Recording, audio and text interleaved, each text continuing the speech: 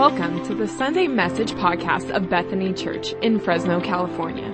We hope this message will encourage and equip you as you grow in the grace and knowledge of Jesus Christ.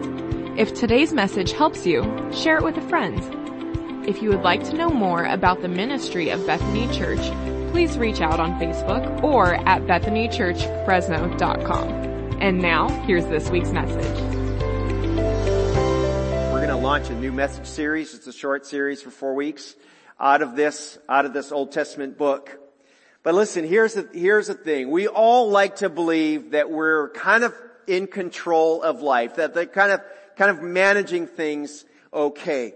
And then there's a crisis or like a pandemic, however it happened. Anthony Fauci might let us know this week what really happened, or a cancer diagnosis, or a kid who goes sideways, or a job loss, or something kind of traumatic happens in your life, and suddenly it's not control, it's chaos. And you thought you kind of had a handle on things, and you realize you really don't. And crisis always gives us a choice of, I can, bear down, I can double down on like, no, I'm doing it my way, I can do this, I can handle it, I can manage what's going on, or we can let someone else take control. Our friends in AA get this. Step 1 says, we admitted that, we were powerless in our lives, right? Powerless over alcohol, that our lives had become unmanageable. Step 2 says that we recognize, we came to understand only a power greater than ourselves could restore us to sanity. Well, that's a great, when you get a hold of those things, that's the kind of the beginning process of moving forward. Because when we just kind of white knuckle it, if you've ever ridden a roller coaster, you saw that picture up there. If you've ever ridden a roller coaster, some of you are like hands in the air roller coaster. Who are the hands in the air roller coaster people? All right. Who are the hang on for dear life roller coaster people? Yeah. And who are the roller coaster not for me people? All right. Not too many of you guys, but, I love roller coasters. And, not the spinny kind, but anything that's fast and crazy. But I'm not a hands in the air guy. I'm a white knuckle roller coaster rider. And, make all kinds of faces. And when we do that, when we just try to get through it ourselves, we're going to find ourselves in chaos and possibly even conflict with other people. And instead, we want to come to that place of admitting our powerlessness and our need for God. It's hard, but it's the only hope for recovery, whatever the situation is. So this month, we're going to be mentored by a prophet in the Old Testament, a guy named Jonah. Now, Jonah only gets one brief mention in 2 Kings chapter 14. And then he gets a book named after him. It's only 4 chapters long, and it's buried deep in what we call the minor prophets. Let me just take a quick time out and explain how the Old Testament, you got the first 5 books, which is sometimes called the Torah or the books of Moses or the law, and then from there you move into kind of all the narrative history of Israel, and then you move into what's called wisdom literature, which is Psalms and Proverbs, Ecclesiastes, Song of Solomon, and then you get into the prophetic books. These are messengers from God that spoke messages to the people of Israel at the time, but also to other nations, and also messages that continue to speak to us today. And in those prophets, you've what we call the major prophets and the minor prophets. It's not because the major ones are more important than the minor ones. It means that there's a few big ones and a bunch of little ones. And so if you're in the prophetic books, you're going to start with Isaiah, then Jeremiah, Lamentations written by Jeremiah, Ezekiel, lots of end-timey stuff in Ezekiel. And then it goes into Daniel. Now we start into the minor prophets. Daniel, Hosea, Joel. I got to think of the song. Daniel, Hosea, Joel, Amos, Obadiah, Jonah, Micah, Nahum, Habakkuk, Zephaniah, Haggai, Zechariah, Malachi, Malachi, the Italian prophet. So we're in Jonah. Amos, Obadiah, Jonah, Micah, Nahum. Right in there. So if you're flipping through your Bible, and friends, I love it if you get in the habit of bringing a real Bible with paper to church, but a digital Bible is okay too. But my preference is a paper Bible because then I can feel it in my hands. And he served in the northern kingdom of Israel. Now keep in mind, under Saul, Israel became a kingdom. Then under David, the kingdom expanded. Under David's son Solomon, the kingdom prospered. And under Solomon's son Rehoboam, the kingdom divided. It split, southern and northern. And Jonah was a prophet in the northern kingdom of Israel in the 8th century BC. Alright, he even preached, and this is what the book of Jonah is all about, he even preached in the Assyrian city of Nineveh. Here's a little map to try to give you an idea of where Nineveh is.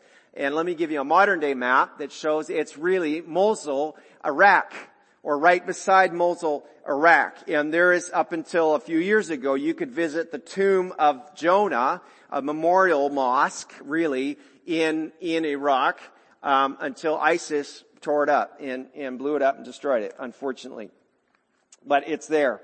So if you grew up in Sunday school or church, you no doubt feel like, I know the story of Jonah. I'm well familiar that it's the guy who got a message from God, go preach to Nineveh. I don't want to go to Nineveh. So he gets on a boat, sails as far away in the other direction as he can. While there, a big storm comes up. The storm, the sailors toss him overboard. A whale comes along, swallows him up, brings him to shore, spits him out. He walks into Nineveh, preaches happily ever after, right? That's kind of how it is in the children's Bible story books. There's some missing pieces to that element. Jonah's a conflicted character. He's complicated. He's human. Let's put it that way. God allows him to experience crisis in his life more than once, and I believe it's so that he can see that, Jonah, you're not in control. You are not in control of the world, of your life, of what happens around you. And each time it's a choice of Jonah to either trust God or to trust himself. And if anything kind of happened in this last 15, 16 months, we were challenged to say, what am I going to do? I don't know who to believe. We're learning now more than ever that, some of the things we're told weren't true. Some might have been. We're confused. We don't know what's going on around us. Who do I believe? Who do I trust? I can't even trust myself, let alone the voices around me. Is that really happening?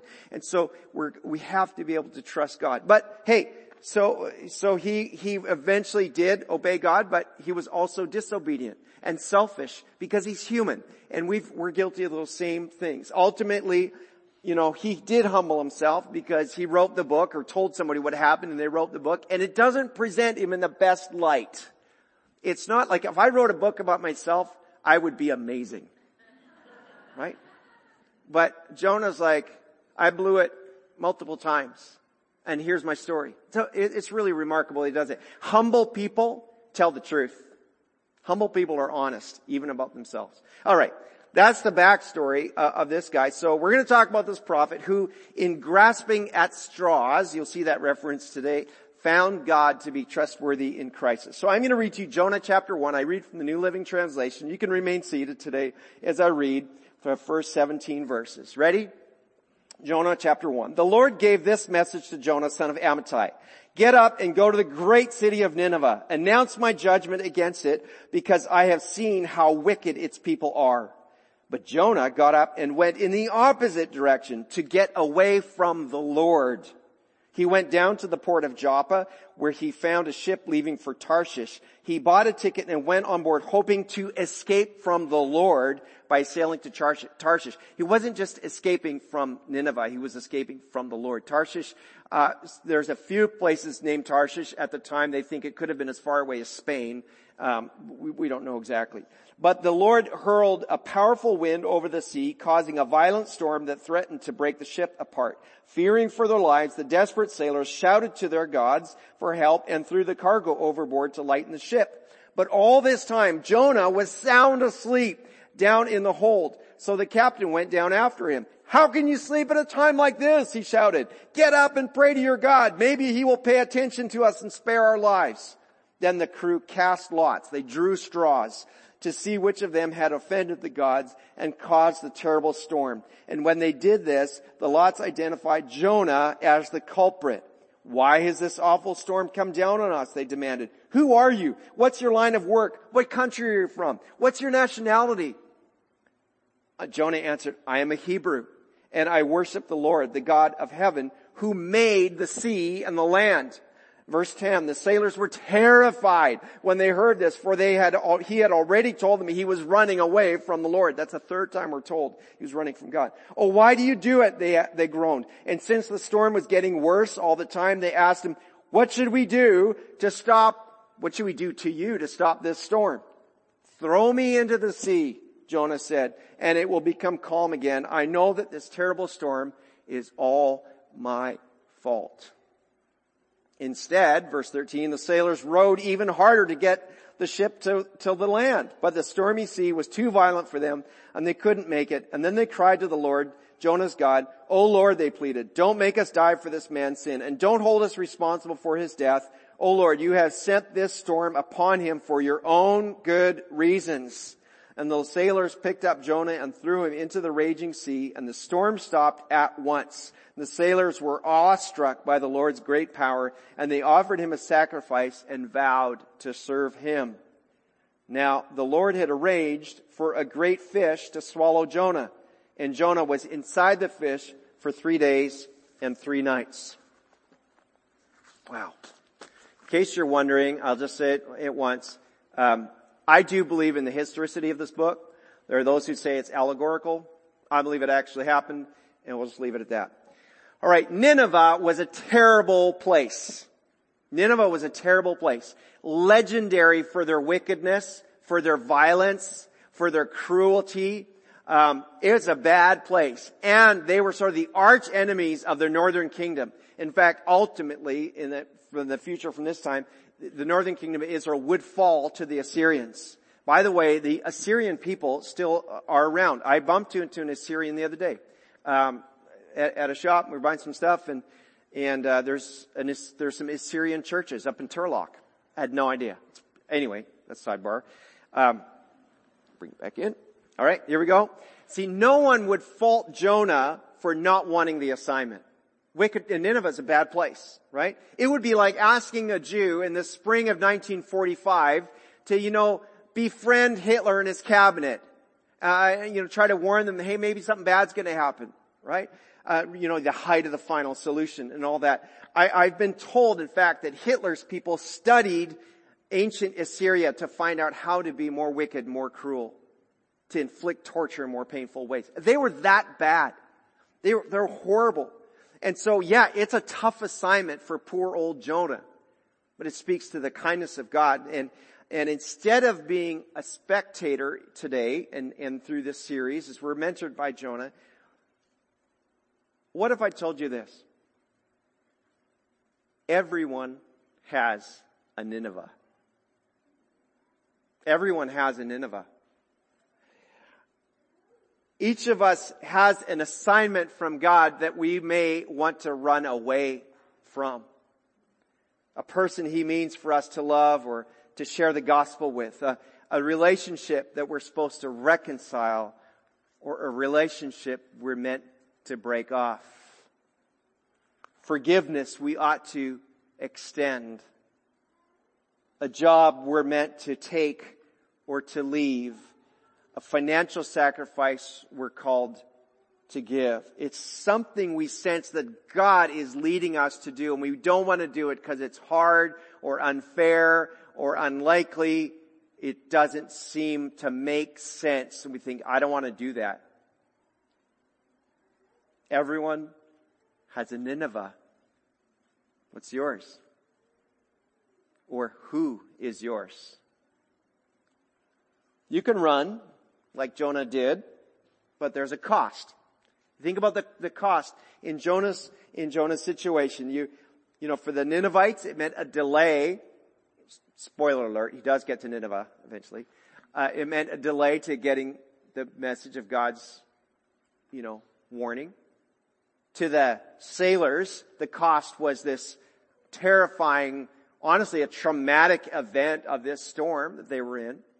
To the merchants, had nothing to do with Jonah. Their cargo is thrown overboard, which means the shipping company also loses their revenue. And there's a cost that goes beyond just Jonah. And of course, Jonah gets to have this near-death experience and spends 3 days in the belly of a stinky old fish. There's a cost when we run from God. And my point is that when we run from God, we're not the only one who pays the price. We're not the only one that affects. When we're avoiding God, we tend to embrace sin. We get incredibly selfish. An extreme example might be, think of a drunk driver. Or think, maybe you, at a time in your life, you got a DUI. Or you were doing this very behavior yourself. And you think, think about this. That sin of intoxication would cause a person to only act for themselves with no regard to how it might impact the people around them. And so they just get in the car. You could extend that into lots of examples.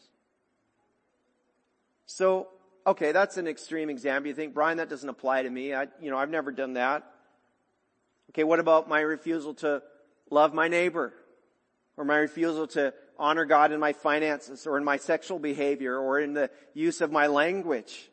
There's a cost to the people around me every time I run from the Nineveh of, I don't want to obey Jesus regarding that situation, or I don't want to obey Jesus regarding that person. There's a cost. And running from Nineveh might not even look like a big storm. There may be no storm involved for you. It's minimizing sin. It's ignoring time with God. It's burying myself in busyness and entertainment, so I just distracted from anything to do with the Lord. But everyone has a Nineveh, and God's calling me to face mine, and He's calling you to face yours. All right. What's your Nineveh? But let's say we do run in the wrong direction. Let's say we're human and we say, no, God, I don't want to do that. I don't want to face that situation. But now you have that moment. You're in the belly of the fish. Or even before you get to the fish. The turnaround moment. How do we get there? We recalibrate through worship. You recalibrate through worship. Any of you who works with, important instruments in a lab or something, once in a while, you have to recalibrate. Andy, I saw you in a moment there recalibrating your guitar. You're tuning your guitar. There's a moment we have to recalibrate our life. And you do that through worship. You see that in verse 9. So think about this. Jonah's in full avoidance mode, right? He is sleeping in the ship while the sailors are rowing and praying and throwing cargo overboard and absolutely freaking out, probably puking everywhere as well, right? And you gotta remember, sin makes us selfish, and Jonah is not dumb. He knows what's going on. He understood exactly what he was responsible for, even before that poll of like, hey, let's see who's responsible for this mess. And somehow God chooses to use that method to identify him.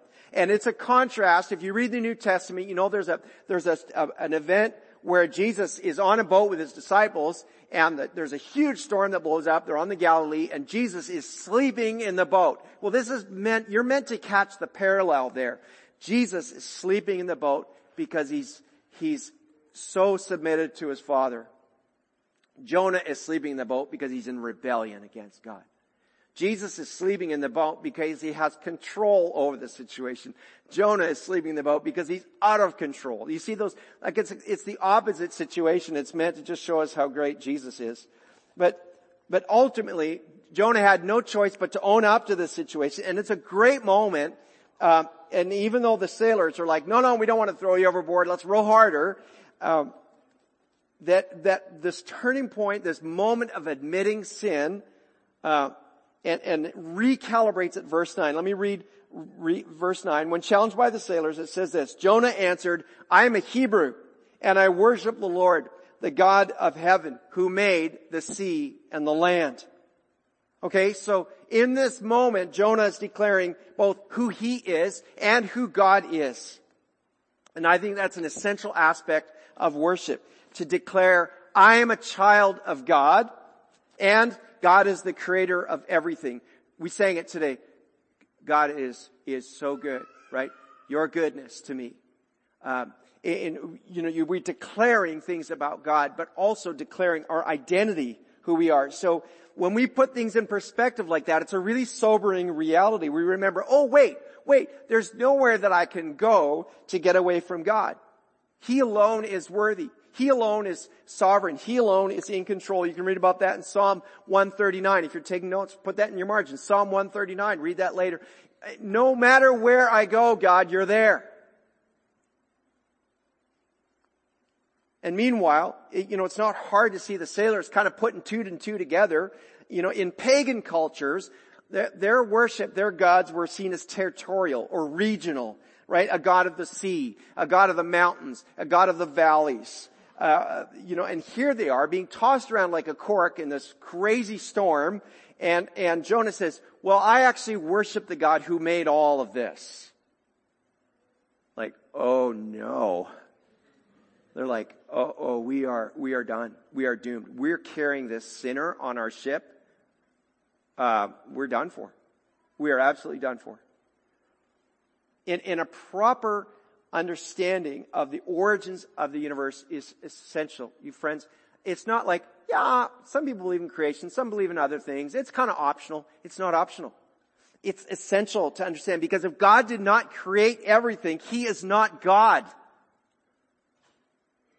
When we remove creation from your worldview, everything's going to collapse.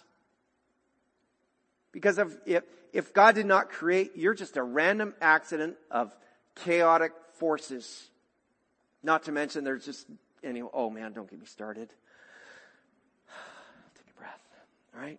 It's the lie of the enemy to deny the Creator. The God who made you man or woman, the one who made the sun and the moon and the stars and everything you can see and everything you can enjoy. God made it all. That's part of what makes Him God. And that's kind of the foundational point for Jonah to say, I'm a Hebrew and I worship the God who made everything, the land and the sea. Psalm 24 verse 1. And virtually every book of the Bible declares at some point that God is the Creator. Psalm 24 says it this way, the earth is the Lord's and everything in it, the world and all its people belong to Him. And when we've been avoiding God, when we've been running from our Nineveh, the best thing I can do is to recalibrate through worship.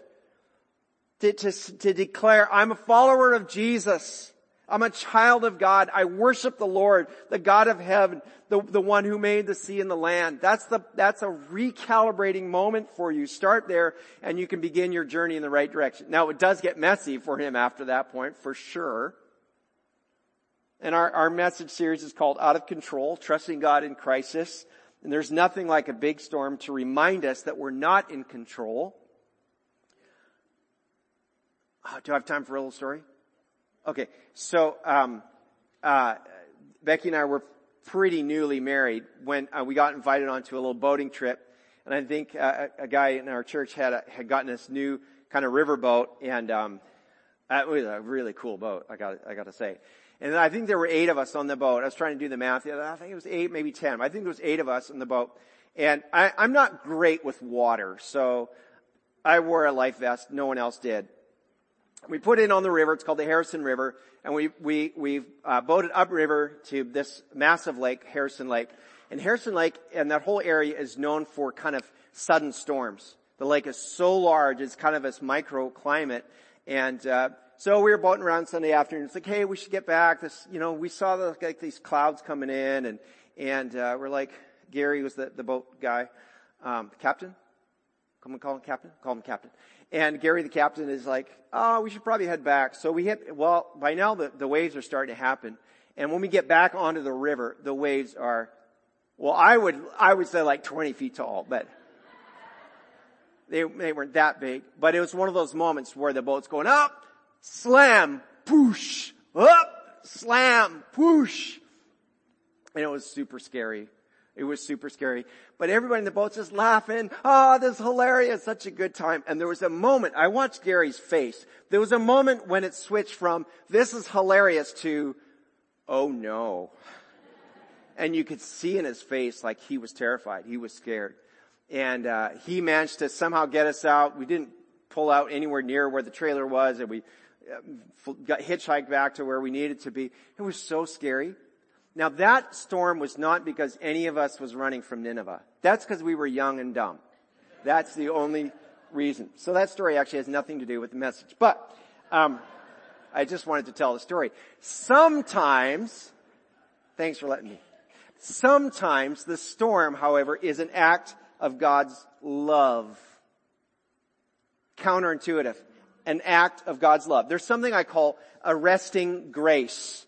When God allows or perhaps even sends circumstances that shake us up so much we realize how desperately we need Him or convince us it's time to obey. Some of you have been through that. Like you got to a place where, oh wow, that was a big storm. I've got to get things right with God. And listen, to God, Jonah was not disposable. It wasn't like, well, I'll just get someone else to go to Nineveh. No, God could have done that. He could have sent anybody else, but God wanted to work through Jonah. He wanted to demonstrate His love to Jonah and through Jonah. And He wanted to teach Jonah good things about God's own good character. That's the grace of God at work. And God did what He needed to do to get a hold of Jonah. And as we said, it was costly and it was painful to him and to all the people around him, but it had to happen. And you might think, well, a loving God would never let bad things happen. Right? A loving God would never let a terrible storm blow through my life. Well, what if the most loving thing God could do is go to extreme lengths to get a hold of Jonah, to get a hold of you, to get a hold of your friend or your family member, your loved one, your coworker, your classmate? What if that's the most loving way God can get a hold? Maybe God loves you so much He's going to put you into extreme circumstances so you'll stop and say, okay, God, I'm going to stop trying to do this myself. I'm going to let You be in control. I'm going to trust You. It's possible. Because that's what happened for Jonah. And you know, the sailors, this is kind of a side benefit. Throughout the storm, they're actually more righteous in a way than Jonah. I mean, they're calling out, they're praying, they're working at it. They don't want to throw him overboard, right? But they had a conversion experience of their own. Sometimes your storm is actually going to be a blessing to someone else. Verse 16 says this, the sailors were awestruck by the Lord's great power and they offered Him a sacrifice and vowed to serve Him. So the storm actually spoke their language. They're like, oh, we get it. We understand what's happening here. There is a great God and we're going to worship the great God. God is powerful and gracious.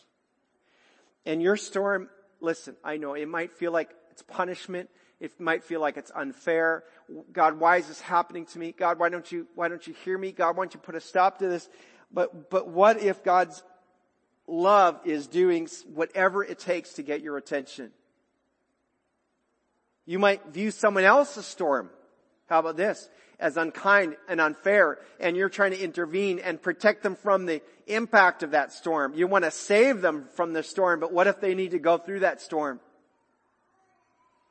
So that they can hear God speak, so that they can experience God's arresting grace in their life. Don't always be willing to help, but don't be a rescuer in those situations. Let's stop trying to get someone else out of their storm and let them call on God. I wonder if you're grasping at straws today to try to make life work. I wonder if you're grasping at straws. Is it possible? If that's happening to you, is it possible that you're ignoring something God's been asking of you? Are you resisting the very work of God in your life? Are you running from a Nineveh?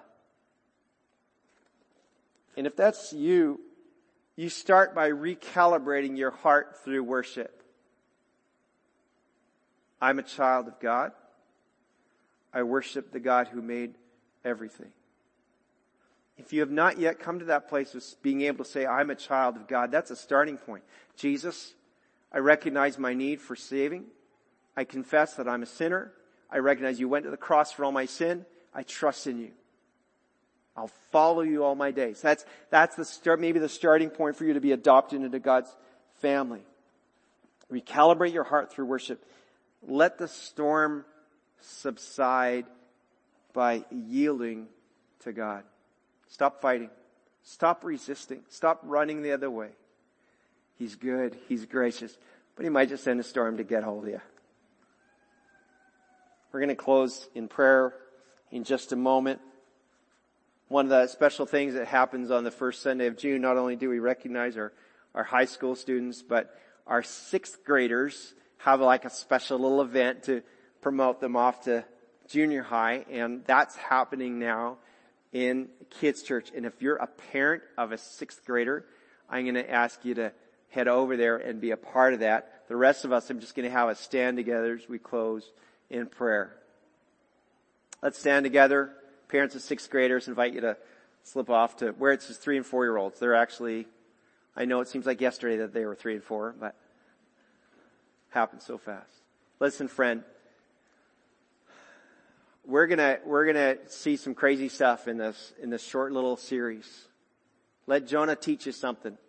Let Jonah mentor you in what it means to stop trying to do it yourself and instead trust God even in crisis. Let's pray. God, we thank you so much. Full morning, Lord. Lots of great things today. But God, most of all, we want your word to make that lasting imprint on our hearts. God, we want to be washed and cleansed by your word. Lord, we want to be equipped and ready for the week to come. Lord, we want to open your word day by day and hear what you would have to say. And Lord, for those places where we've been running in the wrong direction, when we're avoiding that difficult circumstance or that difficult person, where, Lord, God, just change our hearts with a readiness to say, okay, Lord, I will do what you ask me to do. Lord, I thank you for every person that's here today. I pray that we'd experience your presence in a precious, special way in the days to come. We thank you, Lord, in your name. Amen. All right, and now let's close by reading this together. And now, may our Lord Jesus Christ himself and God our Father, who loved us and by his grace gave us eternal comfort and a wonderful hope, comfort us and strengthen us in every good thing we do and say. All right, let's make Jesus known from here to the world. Amen. Thanks for listening. Know that God loves you more than you can imagine. And for everything Bethany Church, check out BethanyChurchFresno.com.